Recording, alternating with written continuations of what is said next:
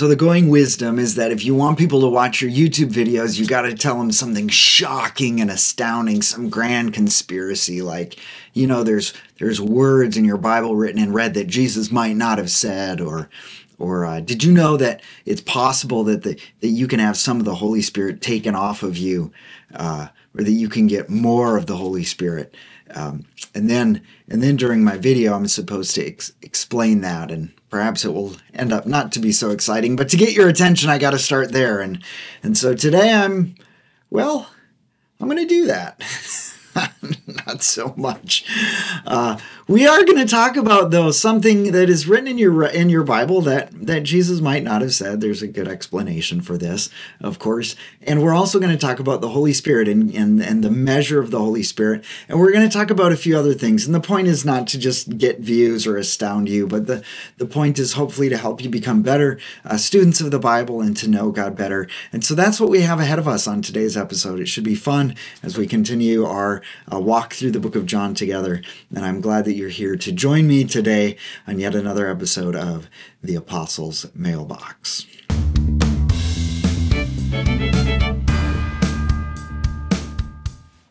All right, so I've given you plenty of information about what we are going to talk about.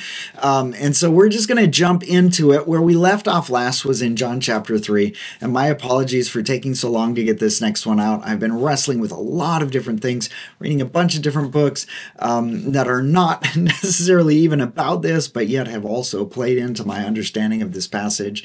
And so we've got good things ahead. But as usual, we're just going to start with the text. We're going to read that, and then we're going to talk about some of the questions that arise as we do that and as we bring that up. So we left off with John 3:30 last time, and so we're going to pick up right here in John 3:31 this time.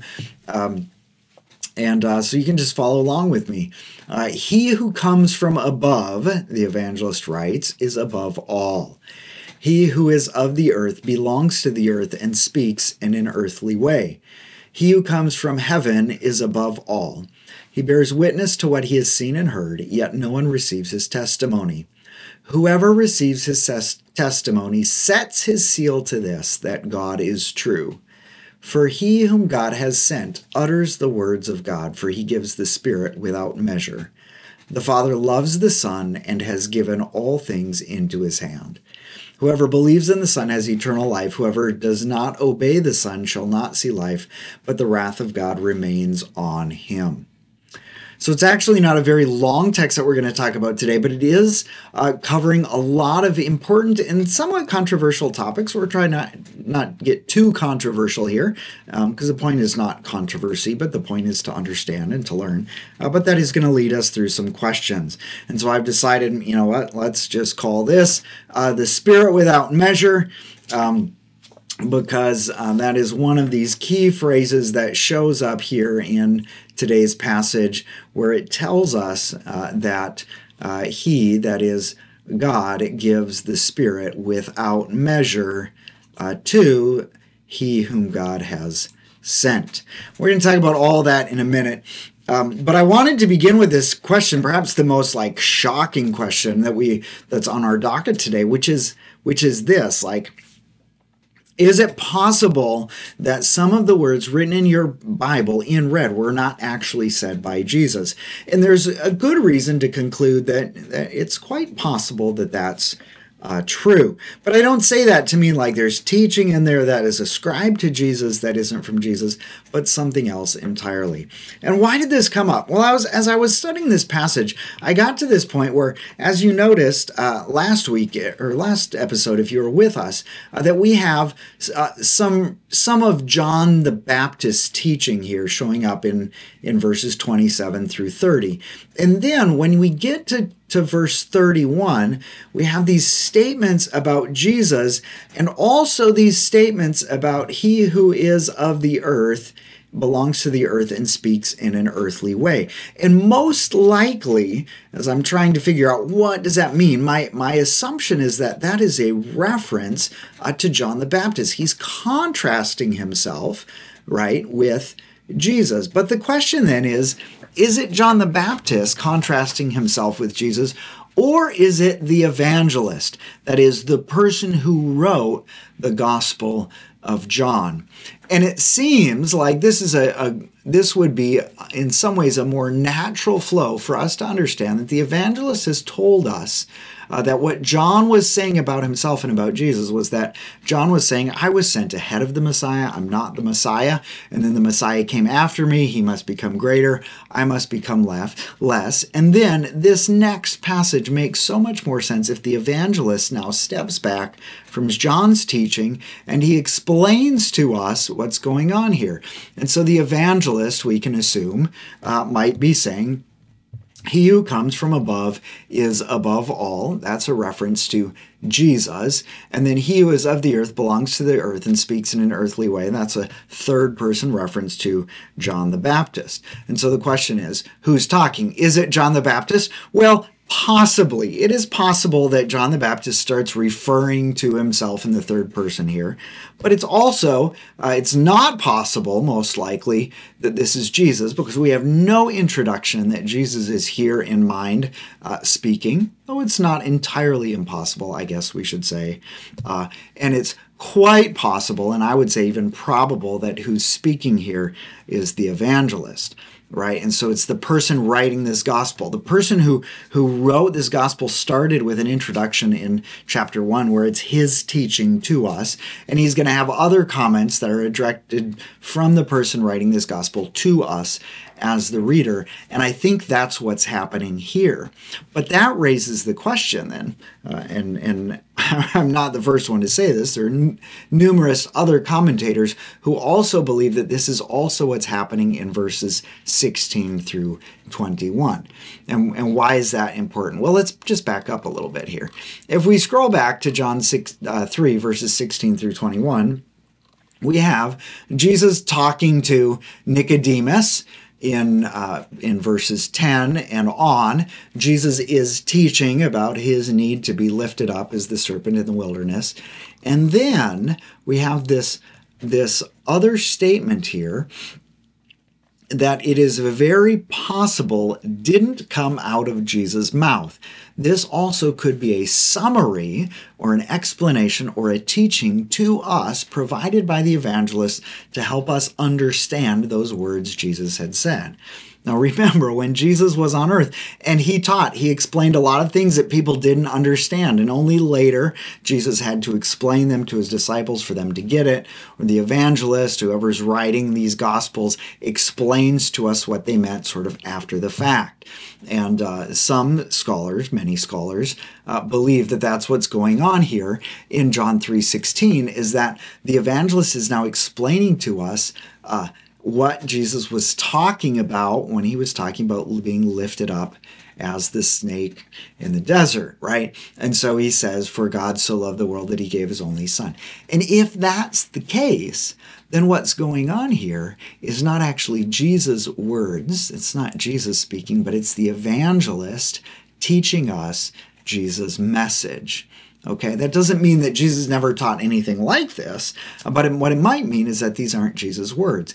And you go, oh, okay. So now remember, we've been talking about things that are sometimes put into your Bible in an attempt to be helpful, but that can actually mislead us in our understanding of Scripture. We talked about these section breaks, these summaries that get in there that were not written when the original book was written. We talk about verses and chapter markings that were not in there originally. And then, if you have a really, really helpful book, you might have it in red to signal to you that Jesus is speaking. But the reality is that Greek didn't have good punctuation like, I'd say good, didn't have very distinctive punctuation like us, especially when it came to making quotations. And in fact, it's most likely that in those days, they didn't think about quotations exactly the same way we do, right? So if you were to be writing a news article and you quoted somebody, but you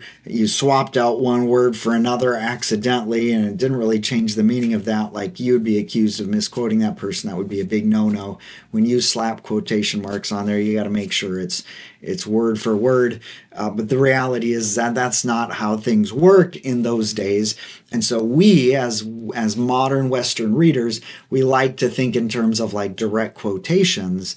But the reality is that you couldn't determine those originally in the Greek text. And so what's happening here is whoever has translated this text and whoever has published it has decided in their head that this is Jesus speaking. And that's an interpretive decision. That's a decision made in interpretation.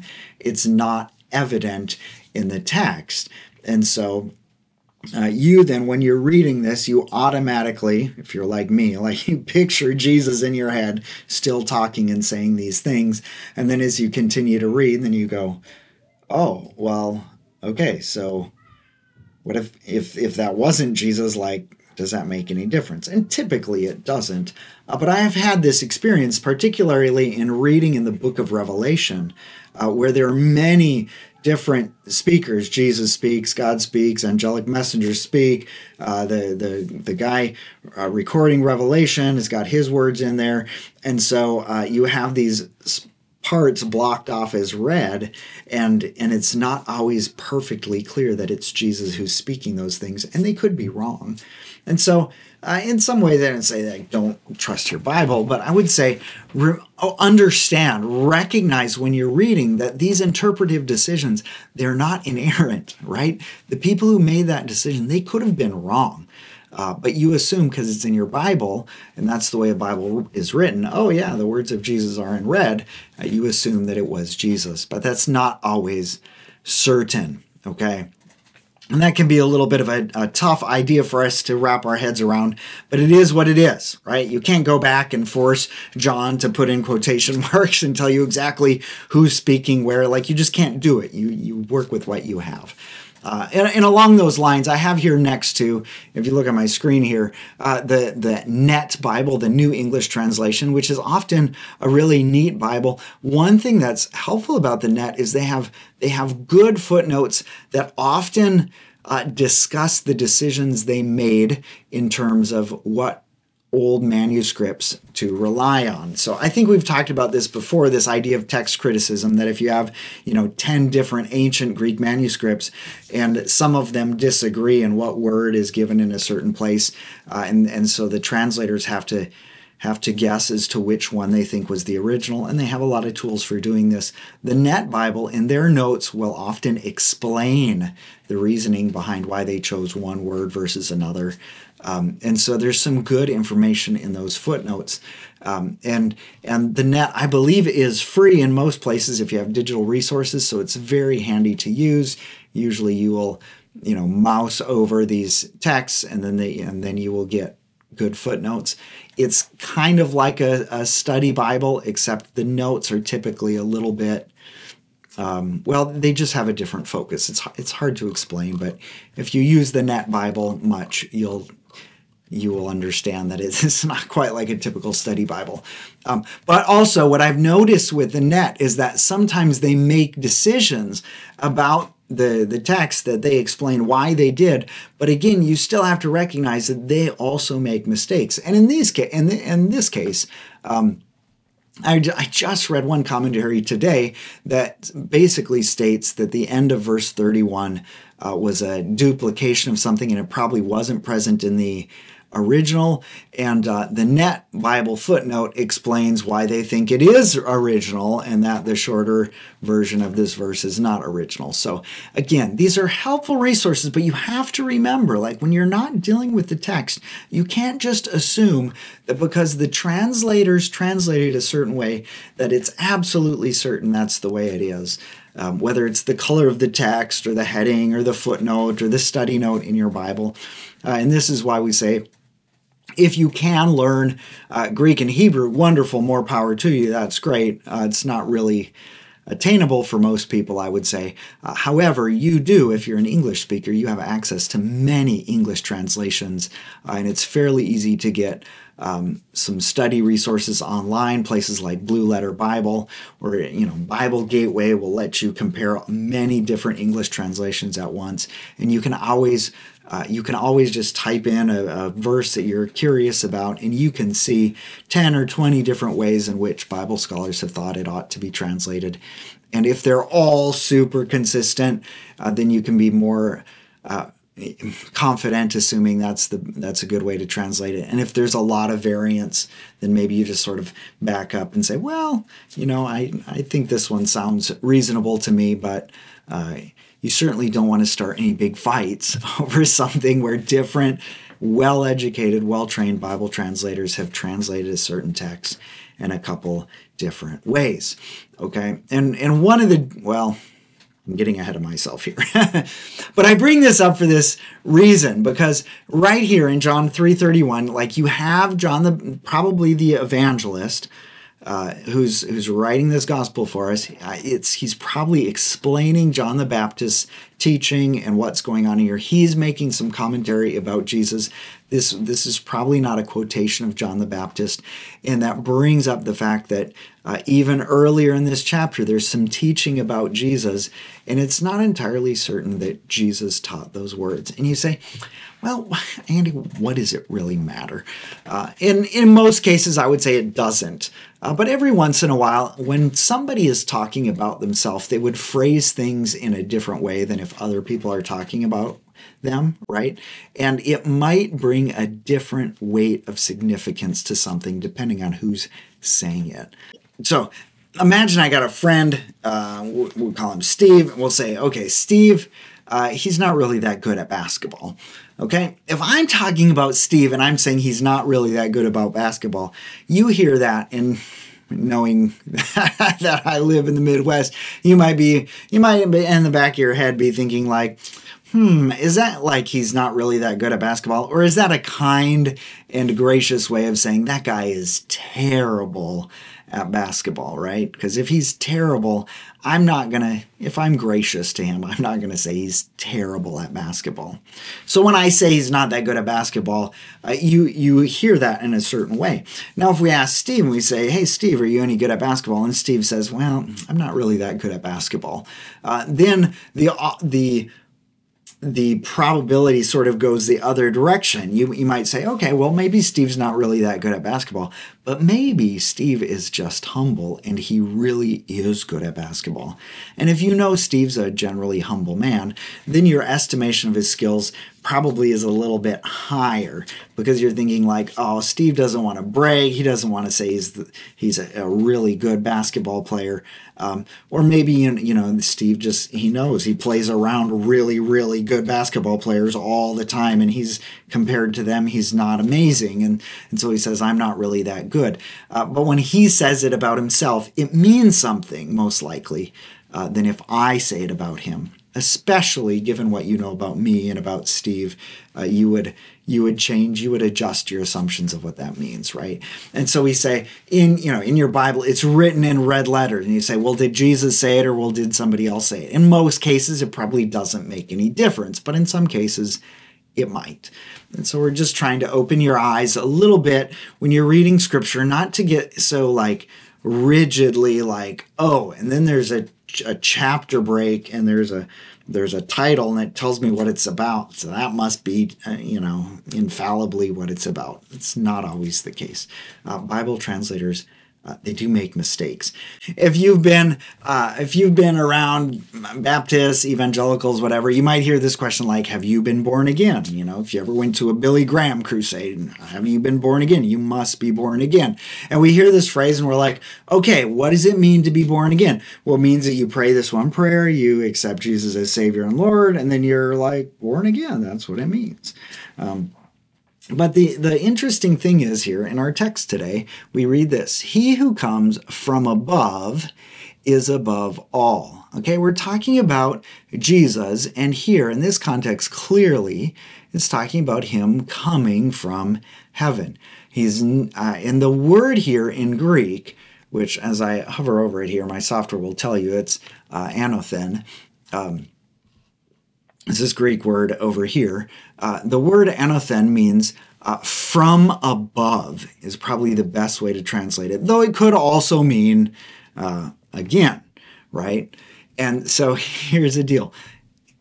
when we read it here, it's very clear. He who comes anothen is from above. We're talking about Jesus coming from heaven. He's coming from above.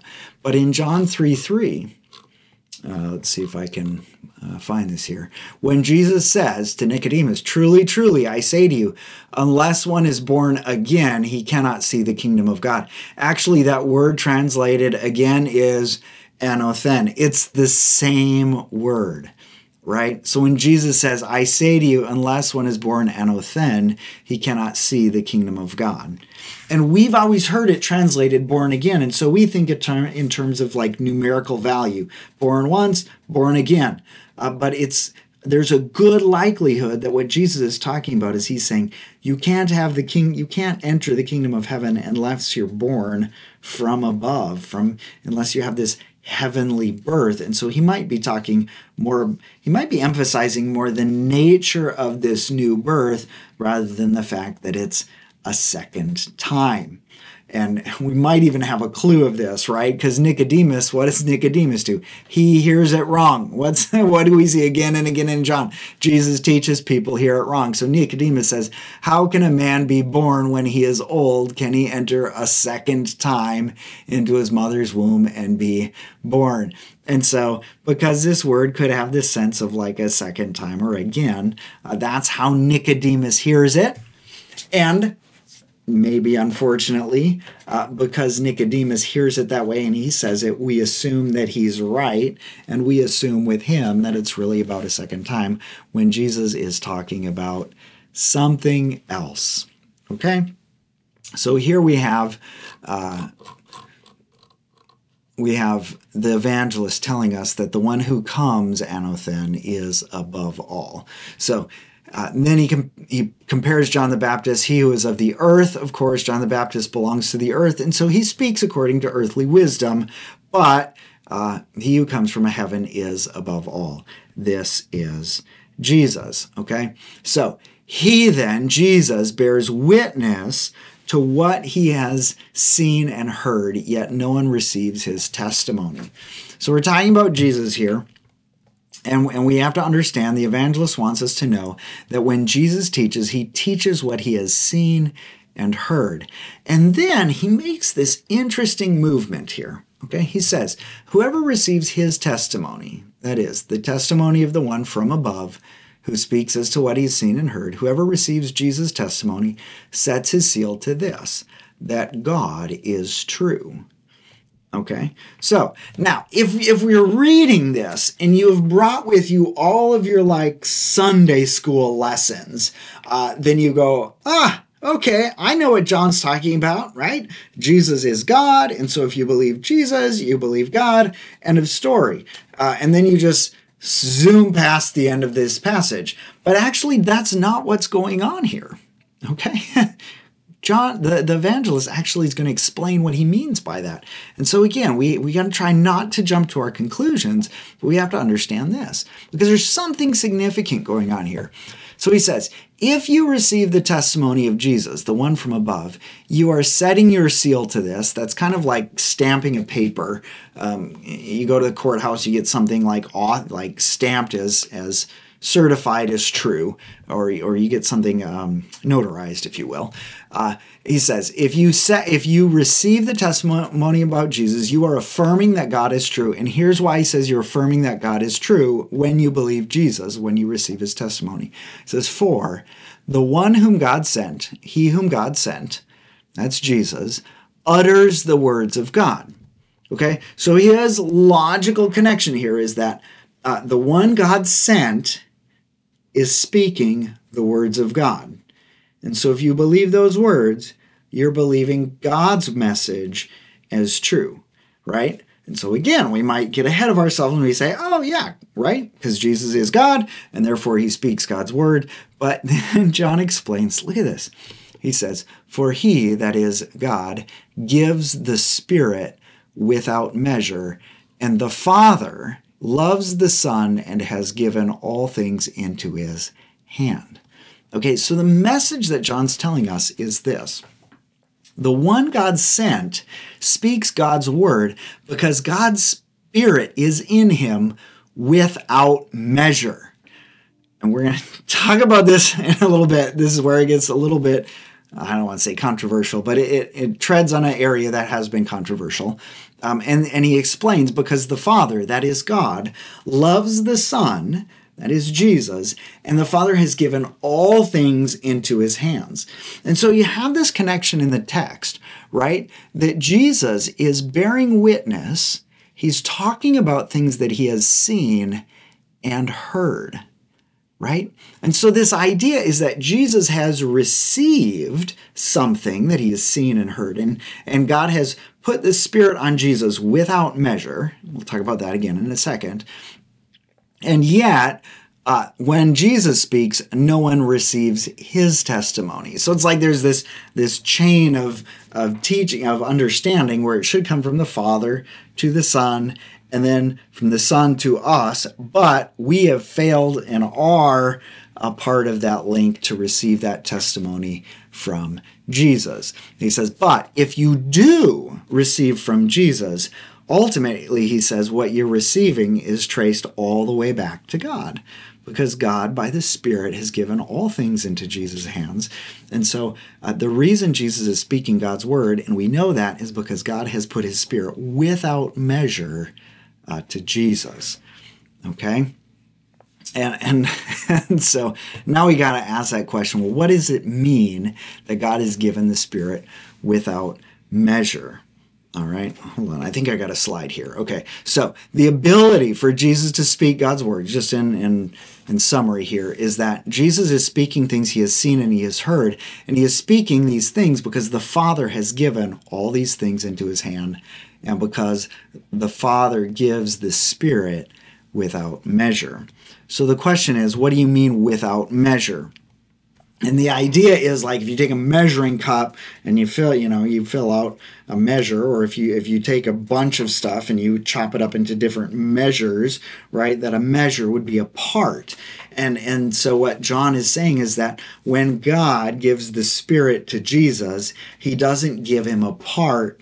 It is complete. It is not measured out. It is not reduced in any way. There's no partialness to this, but the entire Spirit of God rests in Jesus. And this might connect to something that the Apostle Paul says, for instance, that in Christ the fullness of the Spirit was pleased to dwell in bodily form. Generally speaking, my whole life I've said to people, you know what, you can't have more or left of the Holy Spirit. The Holy Spirit's a person. What are you going to, get the Holy Spirit without an arm or a leg? You can't just get half of the Holy Spirit. What are you talking about? This is madness. But in the last year, actually, I've read some things in the Bible where I thought, that's interesting. I want to show you a couple of them. So in Numbers 11, okay, God is talking, and I have this idea that maybe we've talked about this on this channel before. Maybe not. If so, my apologies, but I'm going to just retread this ground here. Okay, I know I've talked about it with people recently. I just can't remember if it's you. So in Numbers 11, God is talking to Moses. Moses is overwhelmed. He's trying to judge the whole nation of Israel, and there's just too many problems for him to address them all personally. And so Yahweh, the Father, says, I will come down and I will talk with you there, and I will take some of the Spirit that is on you and put it on them, and they shall bear the burden of the people with you, so that you may not bear it yourself alone.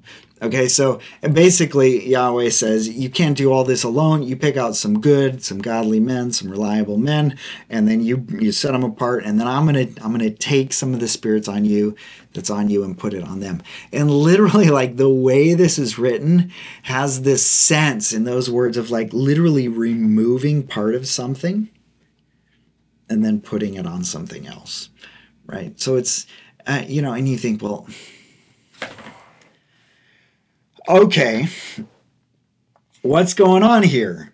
Because if God can, of course, give the Holy Spirit to Moses to do his job, why can't God just give more of the Holy Spirit to these other people? Why does he have to take some from Moses in order to put it on other people? Why? Isn't there just this inexhaustible bucket of the Spirit? We don't know how it works, right? It's God. We're trying to take transcendent, eternal things and smash them into human context. But why does it say that? And then, of course, as you continue reading, that's exactly what the Bible says happened. So then Yahweh comes down in the cloud and he speaks to Moses and he takes some of the spirit that was on him, right? He doesn't say, and then he just gave the other elders the same kind of spirit or the same spirit that Moses had, but it says he took some of the spirit that was on Moses and then he put that same spirit on the 70 elders. And as soon as the spirit rested on them, they prophesied, but they did not continue doing it. And I'm going like, I don't know what to do with that, right? And I still don't know what to do with it, honestly. But as you're trying to listen to Scripture, the way you grow is when you stop assuming that you know everything and you go like, maybe there's some nuance to this or something here that I'm not getting, okay? And maybe it's possible.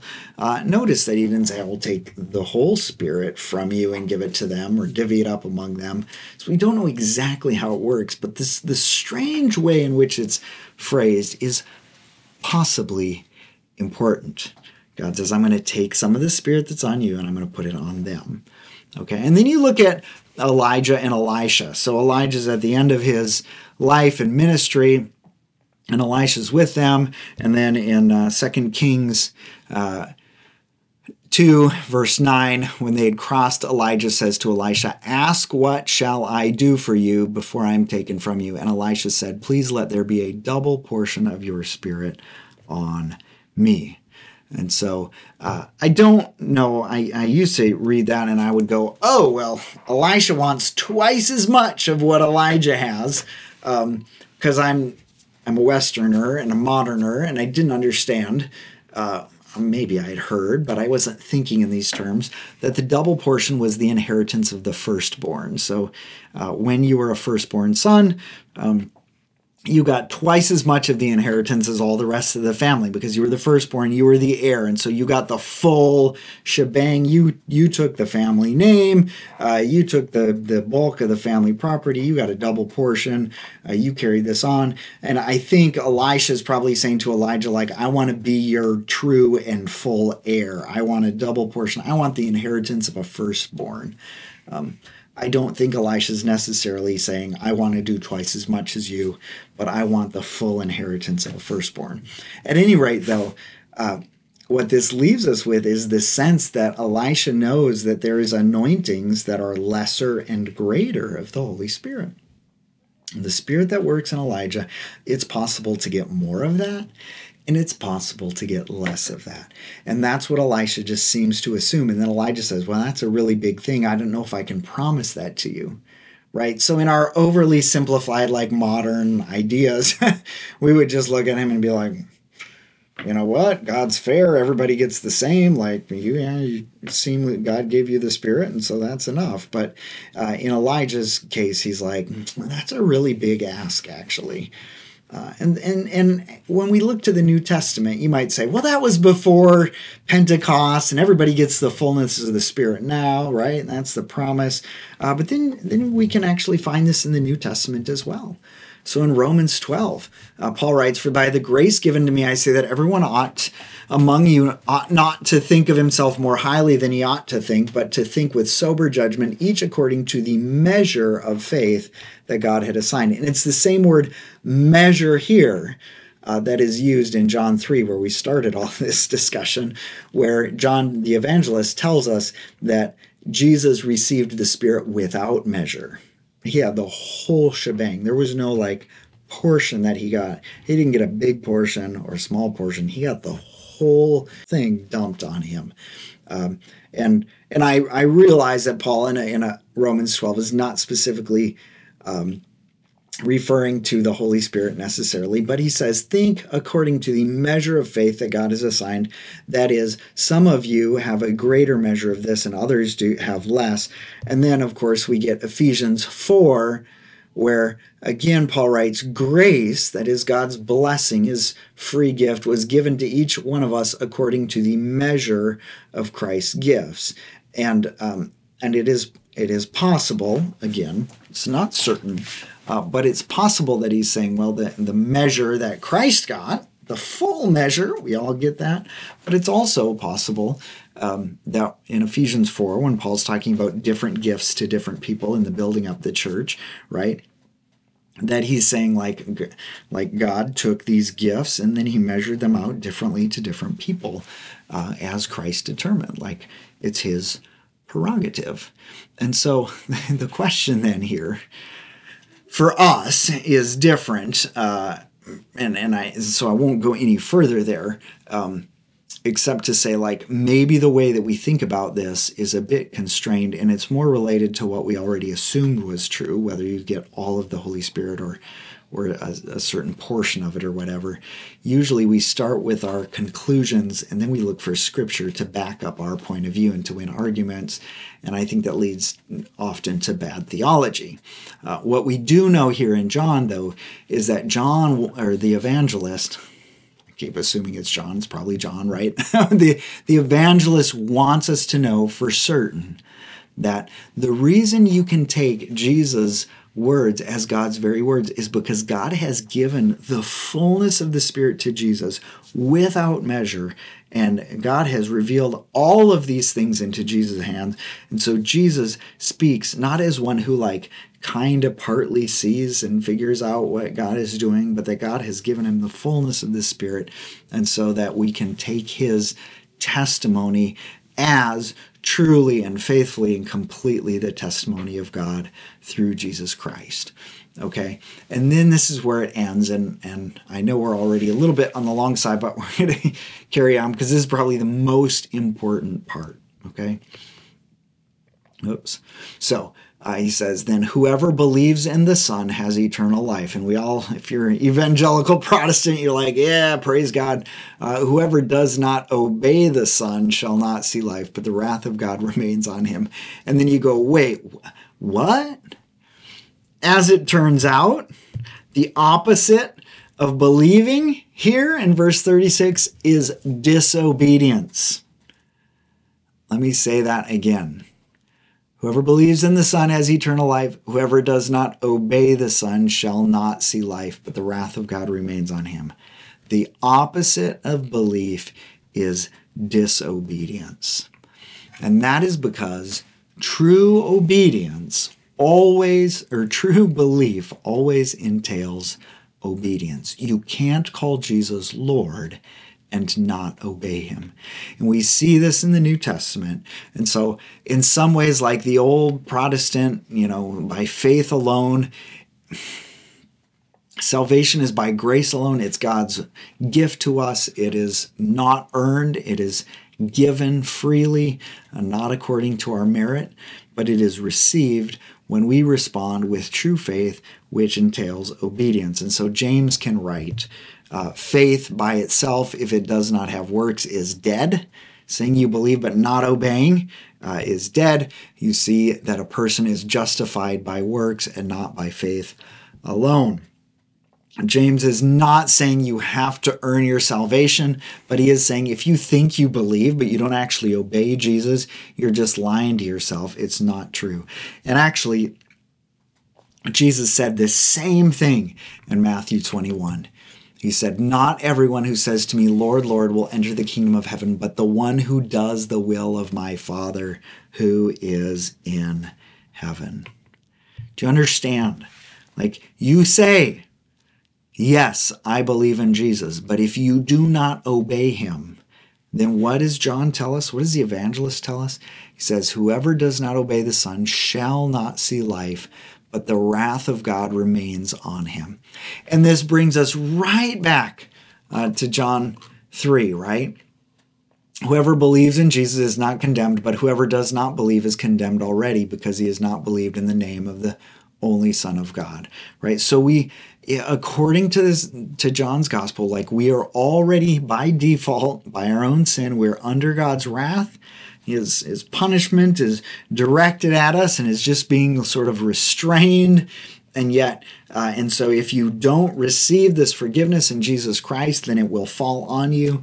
And the way you receive that is through believing in Jesus, and the evidence or the accompanying, if you will, transformation that comes with belief is obedience. If you do not obey, I think John's gospel says you're not saved. You will not see life. If you don't obey, he says, you shall not see life, and the wrath of God remains on you. In Matthew 7, we read that Jesus goes on, and we've heard this parable, perhaps of the guy who built on the rock and on the sand, and we always, in my head, singing this in Sunday school, the guy who built on the rock was the guy who believed the Bible, and the guy who built on the sand wasn't. But actually, if you look at it, what it says is the one who built on the rock is the one who hears the word and obeys it. And so that parable ends with Jesus saying this: everyone who hears these words of mine and does not do them will be like a foolish man who built his house on the sand. The rain fell, the floods came, the winds blew, beat against that house, and it fell, and great was the fall of it. And so I have hopefully challenged you many, many ways today to understand that you've got to try to fight against the presuppositions that you bring with you to Scripture. I just read this book this week, Misreading Scripture with Western Eyes. It's a fascinating read, absolutely wonderful, well worth the read. It's a little bit on the thick side. It's not just a casual read, but if you have a chance to read that, if you're looking for something to read, I highly recommend it. It's challenging to me to say, Andy, be careful. You think you know what the Bible's talking about, but sometimes what you're seeing is more your own thoughts and your own culture and your own presuppositions rather than the Word. And so hopefully there's been this caution. Just because it's written in red letters doesn't mean that's a direct quotation from Jesus. That's a translation deal. We talked a little bit about the being born from above, having heavenly life sort of birthed in you. We talked about Jesus speaking God's word, and John's testimony about Jesus is the way that Jesus speaks God's word is because God's Spirit rests in him without measure. There's no diminution. There is no smollering, shrinking, parceling out a portion of the Spirit to Jesus, but God has given the fullness of the Holy Spirit and caused it to dwell in Jesus Christ. And it remained there, as John testified earlier in the gospel. And so Jesus speaks God's very words because God has communicated with perfect and absolute clarity and completion to Jesus Christ and through Jesus Christ.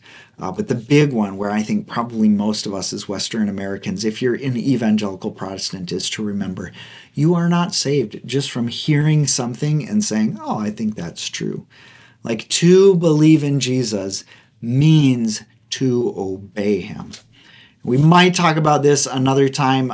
There is some discussion of this in this book about the relationship between grace, God's gift, and faith, sort of our response to God. That's fascinating to think about.